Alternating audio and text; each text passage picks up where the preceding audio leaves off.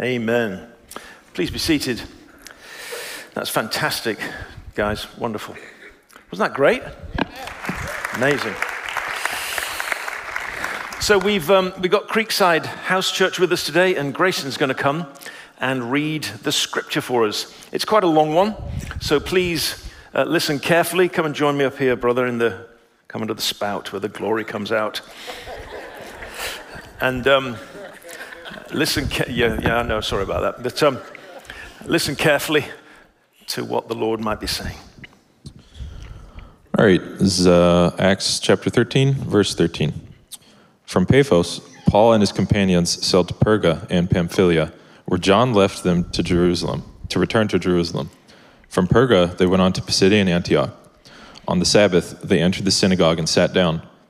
After the reading from the law and the prophets, the leaders of the synagogue sent word to them, saying, "Brothers, if you have a word of exhortation for the people, please speak." Standing up, Paul motioned with his hand and said, "Fellow Israelites, and you Gentiles who worship God, listen to me. The God of the people of Israel chose our ancestors. He made the people prosper during their stay in Egypt. With mighty power, he led them out of that country. For about 40 years, he endured their conduct in the wilderness. And he overthrew 7 nations in Canaan, giving their land to his people as their inheritance. All this took about 450 years. After this, God gave them judges until the time of Samuel, the prophet. Then the people asked for a king, so he gave them Saul, son of Kish, of the tribe Benjamin, who ruled for 40 years. After removing Saul, he made David their king. God testified concerning him, 'I have found David, son of Jesse, a man after my own heart. He will do everything I want him to do.' From this man's descendants, God brought to Israel the Savior Jesus, as he promised. Before the coming of Jesus, John preached repentance and baptism to all the people of Israel. As John was completing his work, he said, 'Who do you suppose I am? I am not the one you are looking for, but there is one coming after me whose sandals I am not worthy to untie. Fellow children of Abraham, and you God-fearing Gentiles, it is to us that this message of salvation has been sent. The people of Jerusalem and their rulers did not recognize Jesus, yet in condemning him they fulfilled the words of the prophets that are read every Sabbath. Though they found no proper ground for a death sentence, they asked Pilate to have him executed. When they had carried out all that was written about him, they took him down from the cross and laid him in a tomb. But God raised him from the dead, and for many days he was seen by those who had traveled with him from Galilee to Jerusalem. They are now his witnesses to our people. We tell you the good news. What God promised to our ancestors, he has fulfilled for us, their children, by raising up Jesus. As it is written in 2nd Psalm, 'You are my son, today I have become your father.' God raised him from the dead so that he will never be subject to decay. As God has said, 'I will give you the holy and sure blessings promised to David.' So it is also stated elsewhere, 'You will not let your Holy One see decay.' Now when David had served God's purpose in his own generation, he fell asleep. He was buried with his ancestors, and his body decayed. But the one whom God raised from the dead did not see decay. Therefore, my friends, I want you to know that through Jesus, the forgiveness of sins is proclaimed to you. Through him, everyone who believes is set free from every sin, a justification you are not able to obtain under the law of Moses. Take care that what the prophets have said does not happen to you. Look, you scoffers, wonder and perish, for I am going to do something in your days that you would never believe, even if someone told you." Thank you very much. Marvelous. Good job. Good job there. So that's a long reading. The reason it's a long reading is because, of course, we have the details of Paul's sermon to the synagogue in Pisidian Antioch. I always used to think it was kind of interesting that I'd travel around America and I'd find English city names, but they would call it London, Texas, or Sydney, Ohio. And I used to think, I think people who go there will know the difference.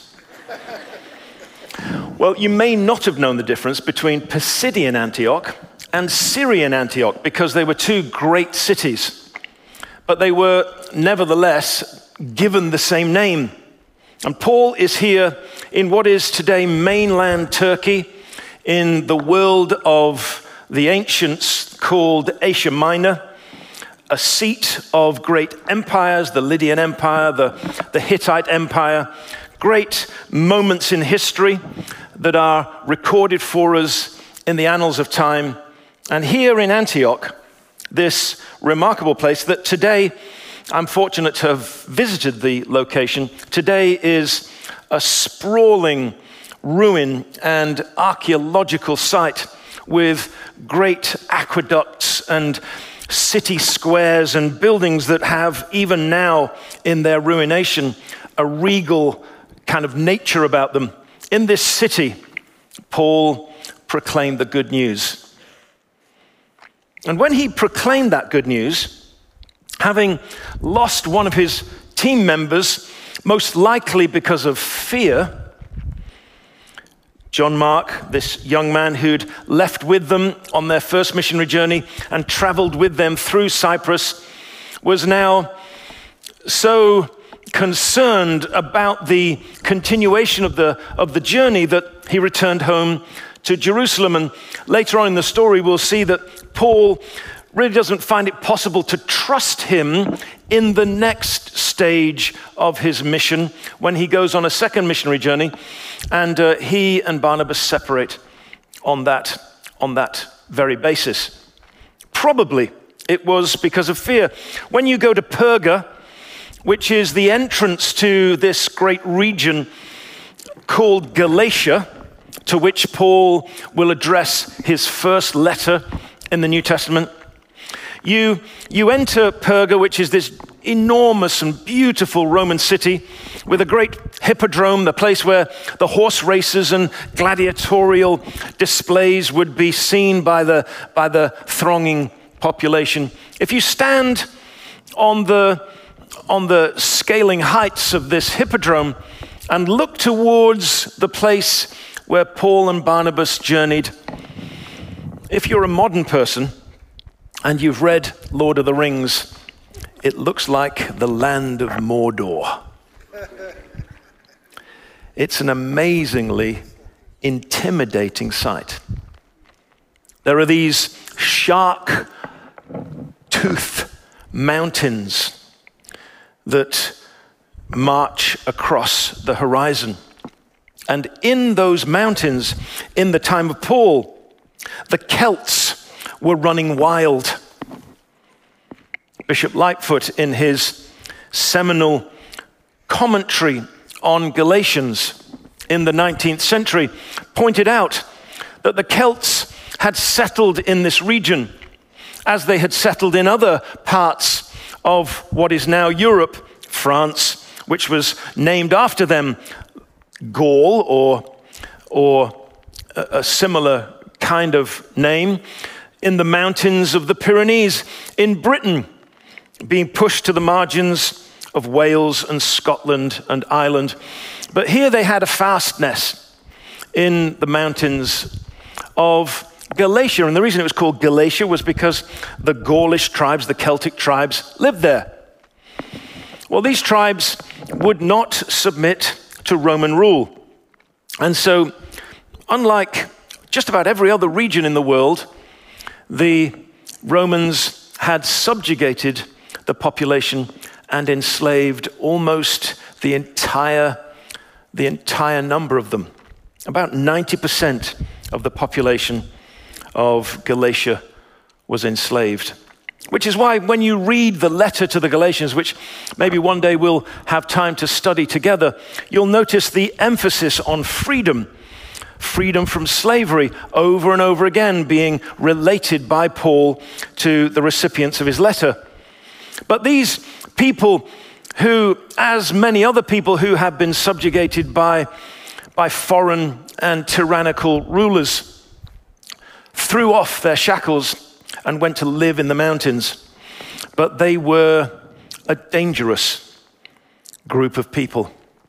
And if there were any travelers on those roads ostensibly protected by Roman soldiers, they were at great risk.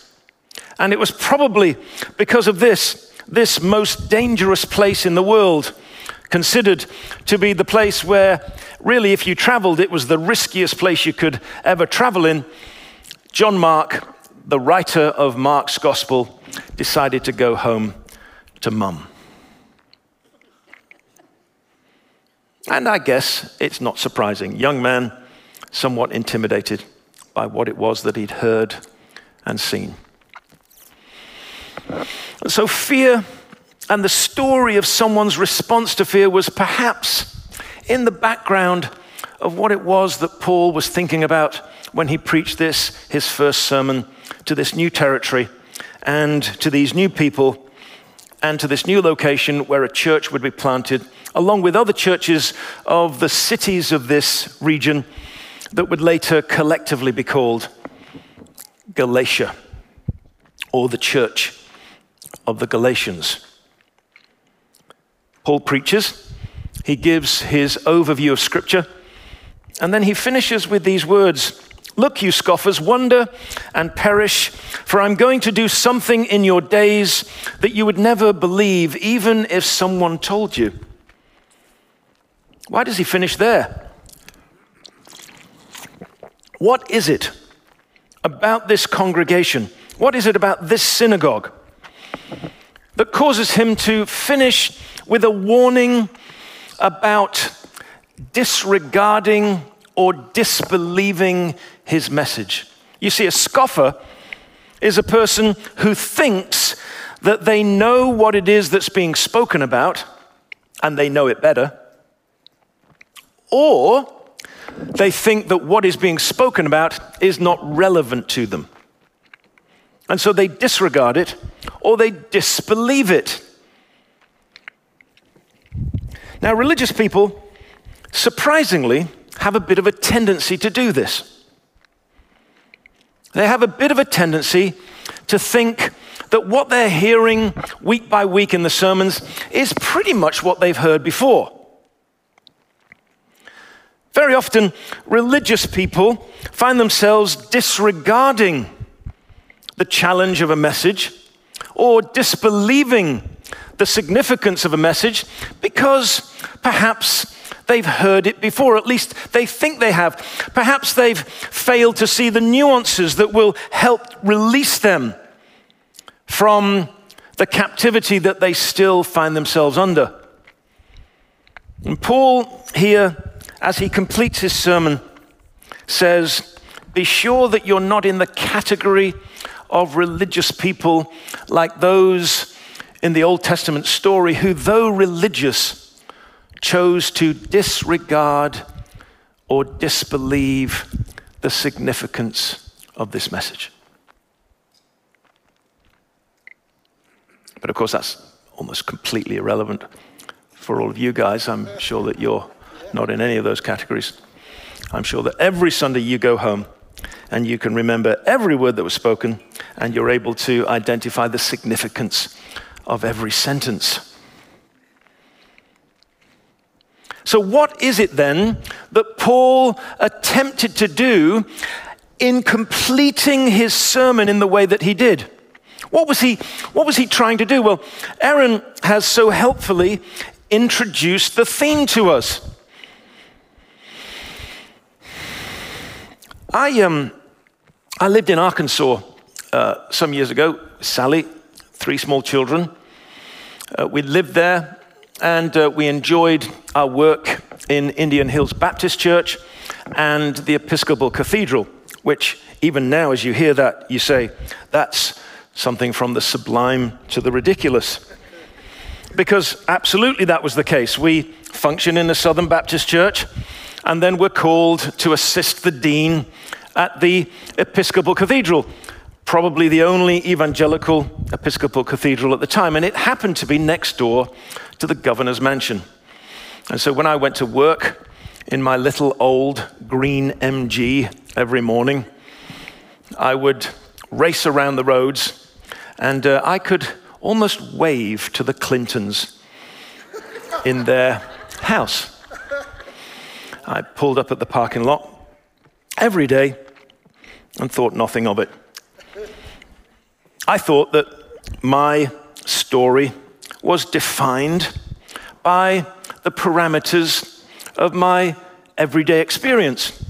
Preaching on Sundays, preparing through the week, praying with different groups of people throughout those days until the pastor of the Baptist church that I was working at previously called me to say a friend of his who had had an authentic and well-attested ministry of prophecy had a prophecy for Bill Clinton now that he had been elected as president.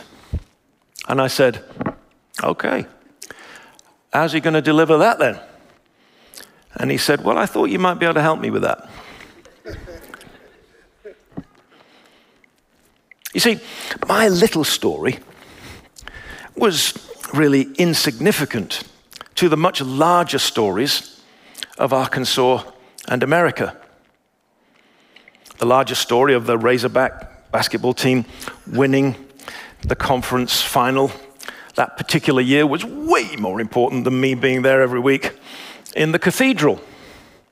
And the fact that as I pushed through the crowd, carrying my eldest daughter on my shoulders because she wanted to see what it was like at an inauguration, I stood next to Tom Cruise and Jack Nicholson.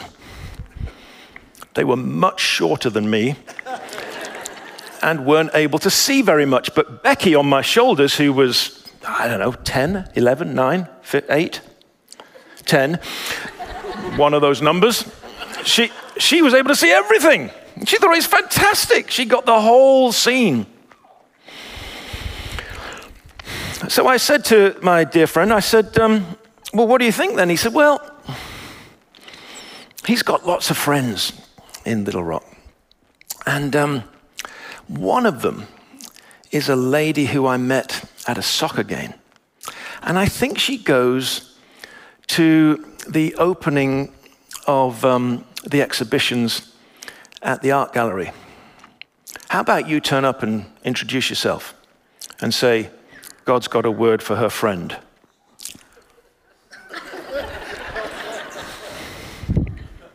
So I said, sounds simple enough. And being, 32 or something, I thought it sounded like a great fun. So I drove my little green MG to the art gallery, found the lady in question, introduced myself, and said, God has a message for Bill. How do you think we should deliver it?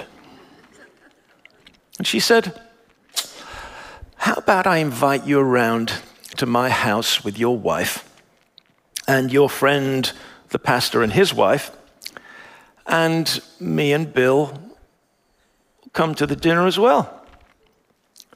And I said, okay. Will the Secret Service have any thoughts about that? Because this was between the election and the inauguration in Washington. She said, no, I don't think so. So sure enough, on the day that was assigned, I assumed that it wasn't ever going to happen. On the day that was assigned, there were all kinds of strange-looking men in very dark suits, white shirts and black ties, populating the streets where soon-to-be inaugurated President Bill Clinton was walking down the street towards this home.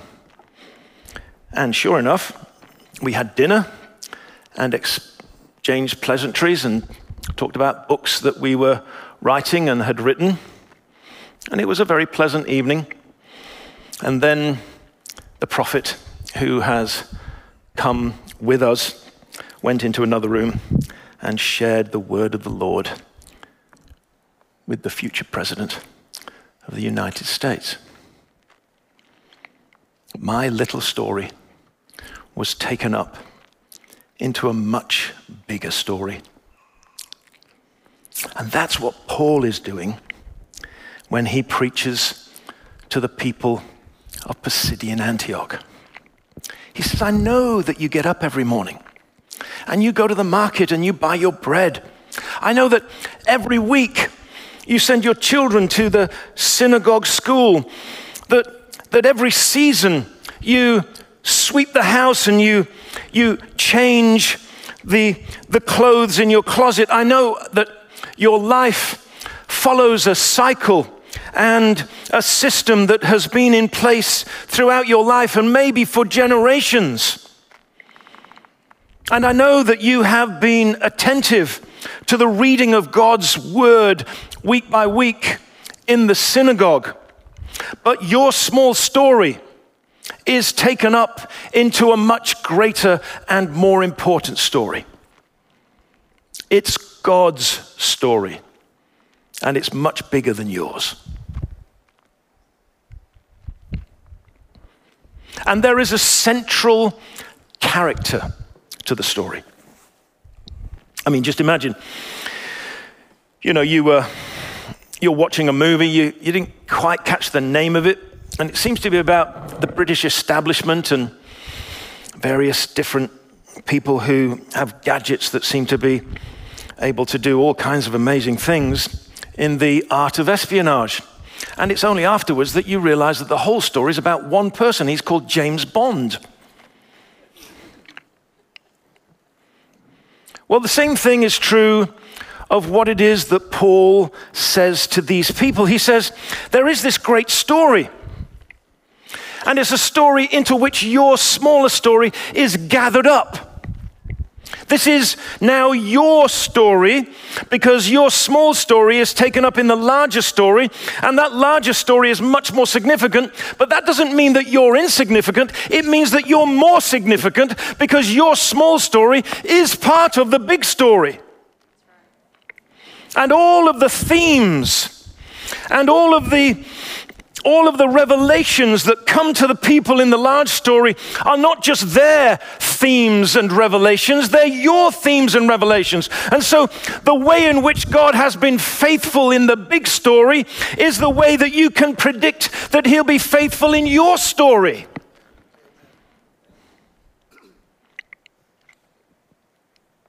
Because God is nothing if he is not consistent. His character never changes. And the way that he interacts and operates in the larger story is precisely the way that he will interact with you and operate in your story. And so you can read this story and you can make it your own story. You can read this book and you can make it your book. You can read the narrative of these great, wonderful, heroic journeys through space and time, and they become your heroic journey. They become your story. You are able to adopt all of this wondrous narrative for yourself. And the story, in the end, if you follow it to its conclusion, is about an individual called Jesus. And he's God's son. And he's the promised king whom God has anointed to bring his kingdom to this world. And that king was prophesied by the last of the great prophets, John. And he worked and lived among us and did such good things. But the people of the story somehow missed the main character. And though they believed the story was about them, they didn't understand that the story was actually about him.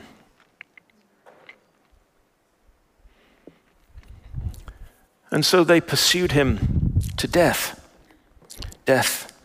on a cross. And by that death, Jesus completed the first volume of the story. Sally and I started watching Manifest, this thing on Netflix the other week, and we promptly stopped watching it. Not because it wasn't brilliant, we loved it. I had no idea what it was about. I mean, what is that? But it's a bit like that one Lost, where you're watching and you're thinking, I think I've got it. No, I don't have it. Well, we were watching it, and then I checked to see whether it was going to be continued. And it's been cancelled. And it's like, I can't do that. I can't give all of my emotional energy to the characters who I've come to like, maybe even love, and then not find out what the story is. I really don't like these kind of postmodern narratives where it's all left to you to decide at the end. I don't want to do that. I paid the money for you to tell me what the story was. I don't want all this, kind of postmodern rubbish. I want to have a proper story, and I want it to be redemptive, and I want the girl to get the guy, and I want the guy to get the girl, and I want it to all be wonderful sweetness and light at the end. That's what I want. And I'd like you to deliver that, please, and I'm paying you for it. But leaving me to do it at the end, I'm sorry, I'm not going to do it. So we stopped watching Manifest. Somebody's going to tell me after this thing that it all resolves, it's all fine, it's going to be okay. Okay, well, that's fine.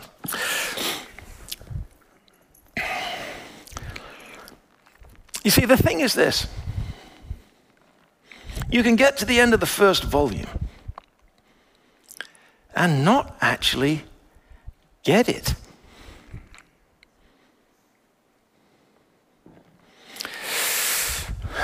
When Paul was writing to these people that he was preaching to right now, just really a few months later, he said this. It's fascinating. Just listen carefully. Galatians chapter 2, verse 19.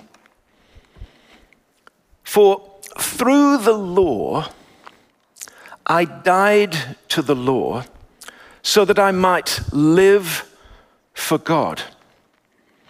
I have been crucified with Christ, and I no longer live, but Christ lives in me. The life I live in the body, I live by faith in the Son of God who loved me and gave himself for me. I do not set aside the grace of God, for if righteousness could be gained through the law, Christ died for nothing. You see, what Paul came to share with the Galatians, with the people of Pisidian Antioch and all of the other cities as he planted churches in each of these locations, was that the good news was even better than anyone could imagine. The good news was this, that Jesus paid the penalty for the law that God justly shared with his people as the expectations of a holy God over a lost humanity. And the expectations were that we should live a good and holy life. And even though we were incapable of doing it, he set the standard by which our life should be run. And that standard is called the Law of Moses. Some people think that that's the main theme of the story, and so find themselves trapped in the continuous attempt to keep the law that God gave through his servant Moses. But the main character is Jesus, and Jesus comes and lives a perfect life and dies a death in our place, which is the penalty for not living up to the standard that God has established justly and rightly, because he's the creator and he's allowed to set the standards. Jesus lived to that standard and then paid the penalty for us not living up to that standard. And it changes everything. But it's only the first volume. Because the second volume begins when Jesus rises from the dead.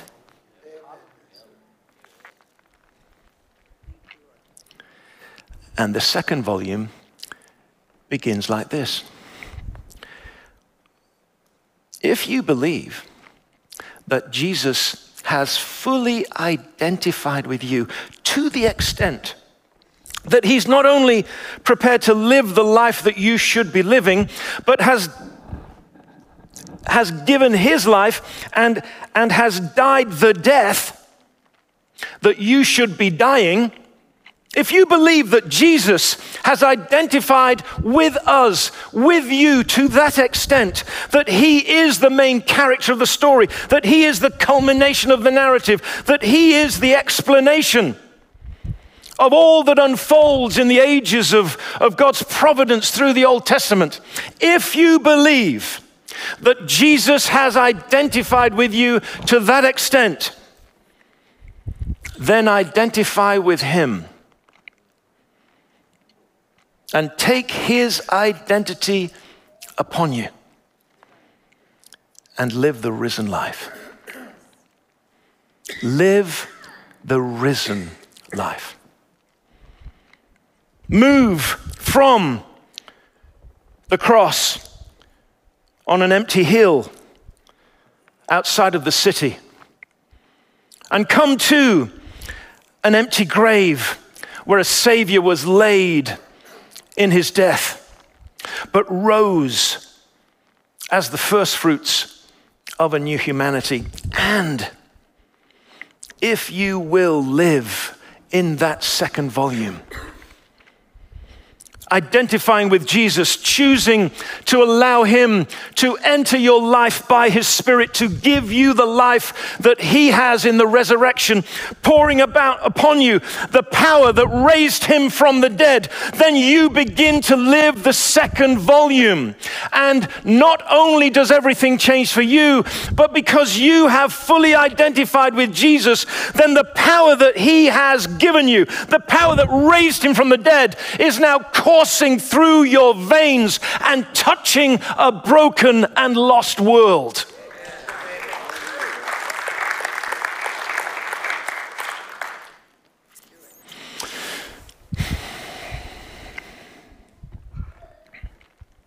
Now, you may have heard that before, but it's never more relevant than it is right now. Let me ask you, do you fear anything? Do you fear anything? Do you fear the Delta variant? I'm not saying, are you cautious about the necessities of being a good neighbor? I'm not saying that. I'm saying, are you afraid? Are you afraid of what happens in the political life of America? Are you afraid that the Middle East is running out of water? Are you afraid that the planet seems to be heating up? Are you afraid that there are fires raging in Greece and Turkey and all along the west coast of America? Are you afraid?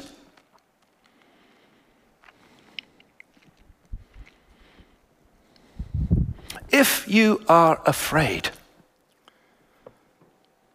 and listen carefully, if you are afraid, then the extent to which you are afraid is the extent to which you're living in the first volume and have not stepped into the second. Because the second volume has these words: fear is to do with judgment. And there's no fear in love, because perfect love casts out fear. And you say, but Mike, it just seems so impractical. Well, best disbelieve it or disregard it.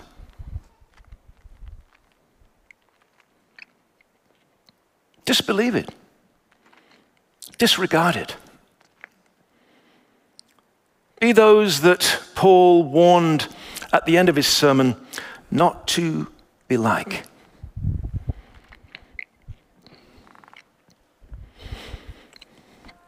It's great, isn't it, when we do these broad, sweeping narratives of Scripture and you get to hear about secret stories that I've never told anybody before in public. It's great, isn't it? But then we get to the end of the sermon and it's not so fun.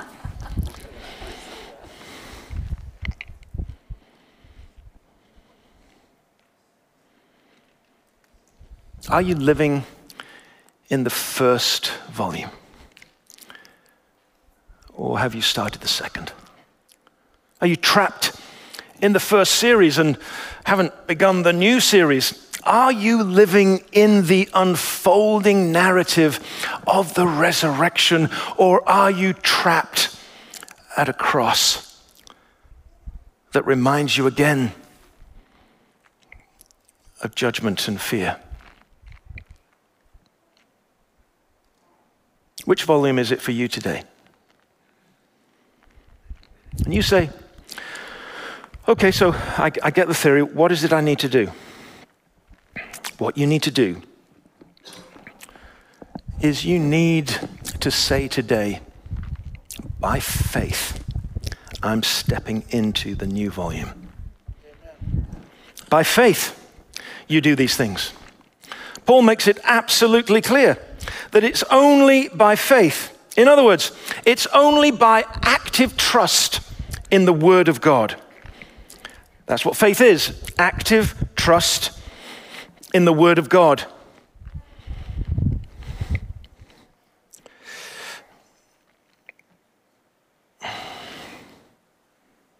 Therefore, my brothers, I want you to know that through Jesus, the forgiveness of sins is proclaimed to you. Through him who was raised from the dead, everyone who believes is justified from everything that they could not be justified from by the law of Moses. Take care that what the prophets have said does not happen to you. Listen to these words in the Message translation of that same passage. God accomplishes in those who believe everything that the law of Moses could never make good on. But everyone who believes in this raised up Jesus is declared good and right and whole before God. Do you want me to read that again? It's pretty awesome, isn't it? Don't you love the Message version? God accomplishes in those who believe everything that the law of Moses could never make good on. But everyone who believes in this raised up Jesus is declared good and right and whole before God. This is the day of salvation. This is the day when those of you who have lived a life of faith in the first volume need to start living by faith in the second volume. And the way you do it is exactly the way you did it the first time. Paul says this, our faith needs to be from faith to faith. And so we do it exactly the same way. We have faith that what God says is true. You have been raised to new life in Christ. And you're no longer held by the terms of the old life. And if today you want that, you've been saved a long time, maybe the whole of your life as long as you can remember. But today you want to say, do you know what? I actually want to start putting this into practice so that I'm no longer gripped by fear of any kind. Fear about what happens to my children, my spouse, my friends, my family. I want to be free from fear. Because fear is to do with punishment, and punishment is the story of the first volume that has been now settled in the person of Christ. I want to live the second volume. Because perfect love, that I see displayed in the culmination of the first volume in the person of Jesus, perfect love casts out fear. Does anyone believe that?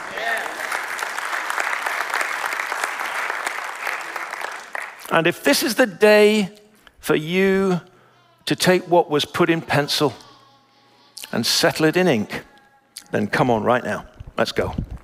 Just come now. The band are going to come whilst you come. Don't disregard or disbelieve.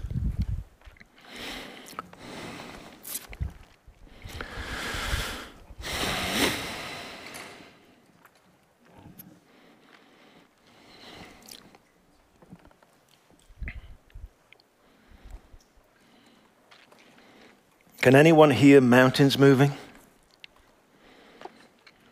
I think I can. Because you only need faith as a mustard seed to move the mountains.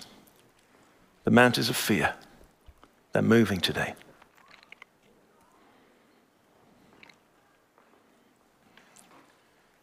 Anyone else's mountain needs to move?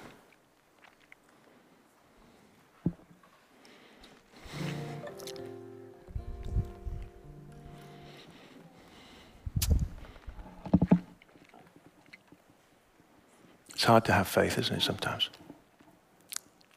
As the band plays, you come and join these friends here who the prayer team will be recruiting members of the congregation to pray with. And as you pray, you'll simply be praying the scriptures. Perfect love casts out fear. Perfect love, the love of Jesus, casts out fear.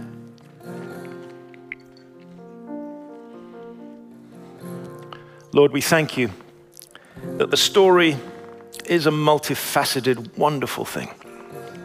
And we thank you, Lord, that the story is all about Jesus, that he is the Alpha and the Omega, that he's the beginning and the end, that he's the main character of the first volume, and he's the principal character of the second. Lord, may you be seen in us so that you're the main character of our life, that we're taken up into the big story again. The story of you, Lord Jesus, as we prepare for your return, as we look for you in glory, as we ask you to send your kingdom daily, Lord God, we pray that you would be center stage and in the spotlight. And may that be true in our life and in the life of all those who name you as Lord. Because we pray it, Jesus, in your name, and all God's people say,